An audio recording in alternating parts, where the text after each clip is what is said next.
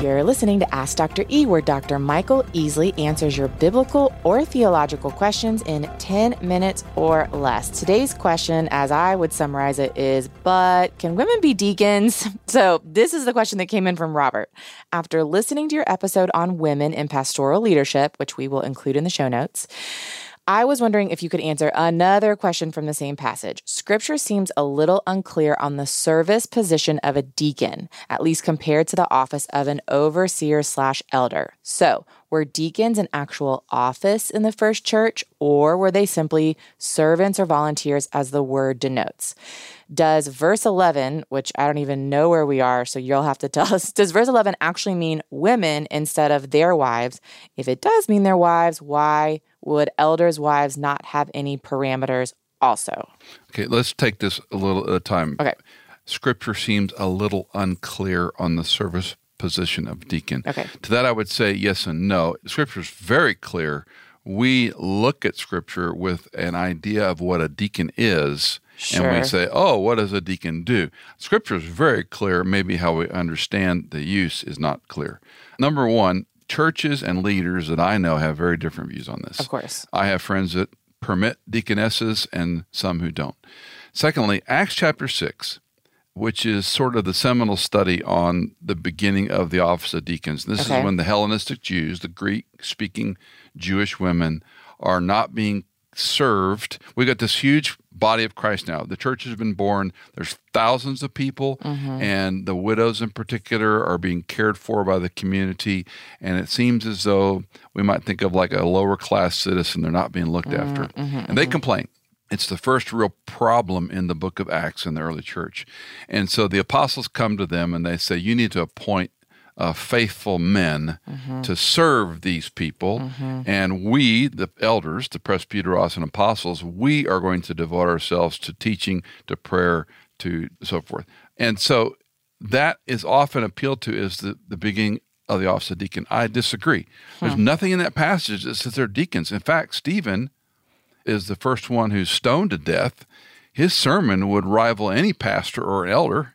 So we often differentiate. Deacons can do everything an elder can do, but they're not necessarily teachers. And there's some reasons for that. But just because they handpick faithful men does not mean that was the establishment. So the word deacon is not in Acts 6. It's just it's a lens we put on top of Acts 6 from other Pauline, I'm guessing, passages. Well, we're going to get to that word, and you're exactly right. Third, the first time the word deacon occurs, Philippians 1:1. And that's where Paul addresses the believers in Philippi to all the saints in Christ Jesus who are in Philippi, including overseers and deacons. First time it's recognized as an office. So if you look at the timeline, we're quite a bit of ways into the New Testament before he ever uses the term deacon to talk about an office. Let me clarify this to say the word we're going to talk about, which is diakonos or different variants, diakonon, that word servant, serving, attitude, office, etc., only 3 times in the New Testament is it specifically an office. The other 26 times is generic of a servant or one who serves or one who ministers, not an office. So back to how do you know it's those 3 times it is an office? Like, is it because of the way it's paired with something else, or? Well, I said this Philippians 1:1, the way it's used. Got it. Okay, deacons. Or he's talking about the office of deacon in 1 Timothy 2 times. So now we have, back to his question, Scripture seems a little unclear. No, the 3 times specifically in office are very clear. The other 26 times where it might leak into is this talking about a deacon. That is really not as hard an exercise as we might think. So let's go back to verse 11 he's talking about is in 1 Timothy. Let me set that up. 1 Timothy 3, we have very clear language about men of dignity. Okay. Chapter 3, verse 11, it reads, women likewise. Yep. So what Robert and many are asking, and some tie to, is, so it's a deacon, women, parentheses, deacons. But you have to read all 3 verses. Chapter 3, verse 12 says, deacons must be husbands of one wife. So I have a problem just in the flow of Paul's writing in 1 Timothy 3 from verses 10, 11, 12, and 13 to inject there that he's talking about the office of deaconess completely breaks the argument and the flow, not to mention the deacons are husbands of one wife, which is the same characteristic of an elder, is a husband of one wife. Doesn't say husband or wife of one wife or husband. And so my egalitarian friends, or those who work real hard to take the word in Greek it's aner, man or husband, to hijack that word and say like brothers and sisters, you can't do that in this text unless you want to do damage to the text, not what the Bible says. So in chapter 3 of Timothy, where we have some of the most precise language about this office of deacons, and then if you take Titus and all the pastoral epistles that talk about qualifications and put them together, and by the way, we could put that list on the show notes. It's a one-page list. The one standout is the ability or apt to teach. The qualifications for or characteristics for deacon are less. The qualifications or characteristics for elders are more, but the big standout is able to teach. That one is not used in referring to the office of deacons, which takes me back to Acts 6. Okay. They were able to teach. The elders. Well, the ones that are picked in Acts 6 to deal with the problem. Stephen and others. Stephen was chosen to be a faithful, available, unquote, teachable leader. Not deacon because it wasn't used, but okay. So that's another one of these. This is what we're doing right now is theology. Right. How are these things used in the context in which we read them? Right. And then how do we apply them? Now, the coup de grace is Romans 16, verse 1, and that's Phoebe. Yeah.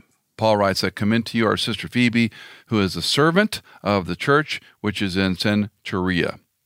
Now, servant, right there, is the word diakonon. Okay. But again, I just told you that word is used 26 times besides the other office. 3 for office. Yeah.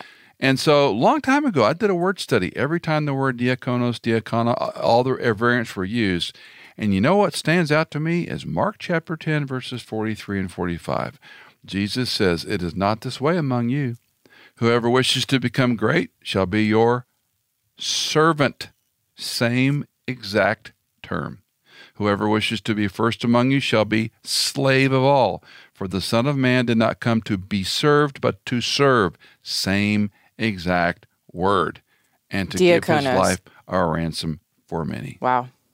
So if I'm going to take diakonos or diakonon and codify that as always meaning the office of deacon, I got lots of trouble. Yeah.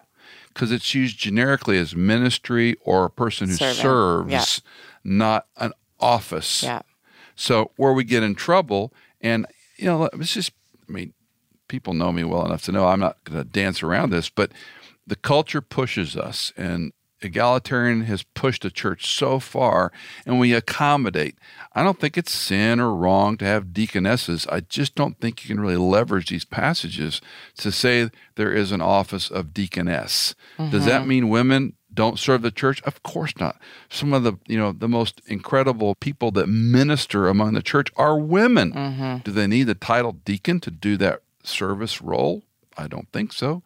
People that teach serve. People that work with kids serve. People that run audio-visual or security or you name it, they're serving. Right.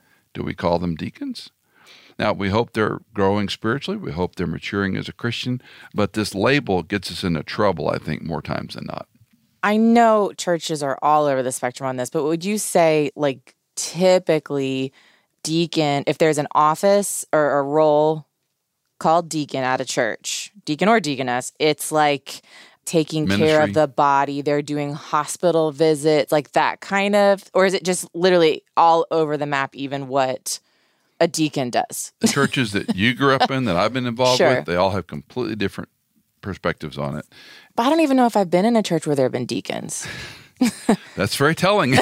I guess probably you don't even know. Emmanuel, there probably were deacons. Emmanuel had a huge board of deacons, but what did they do?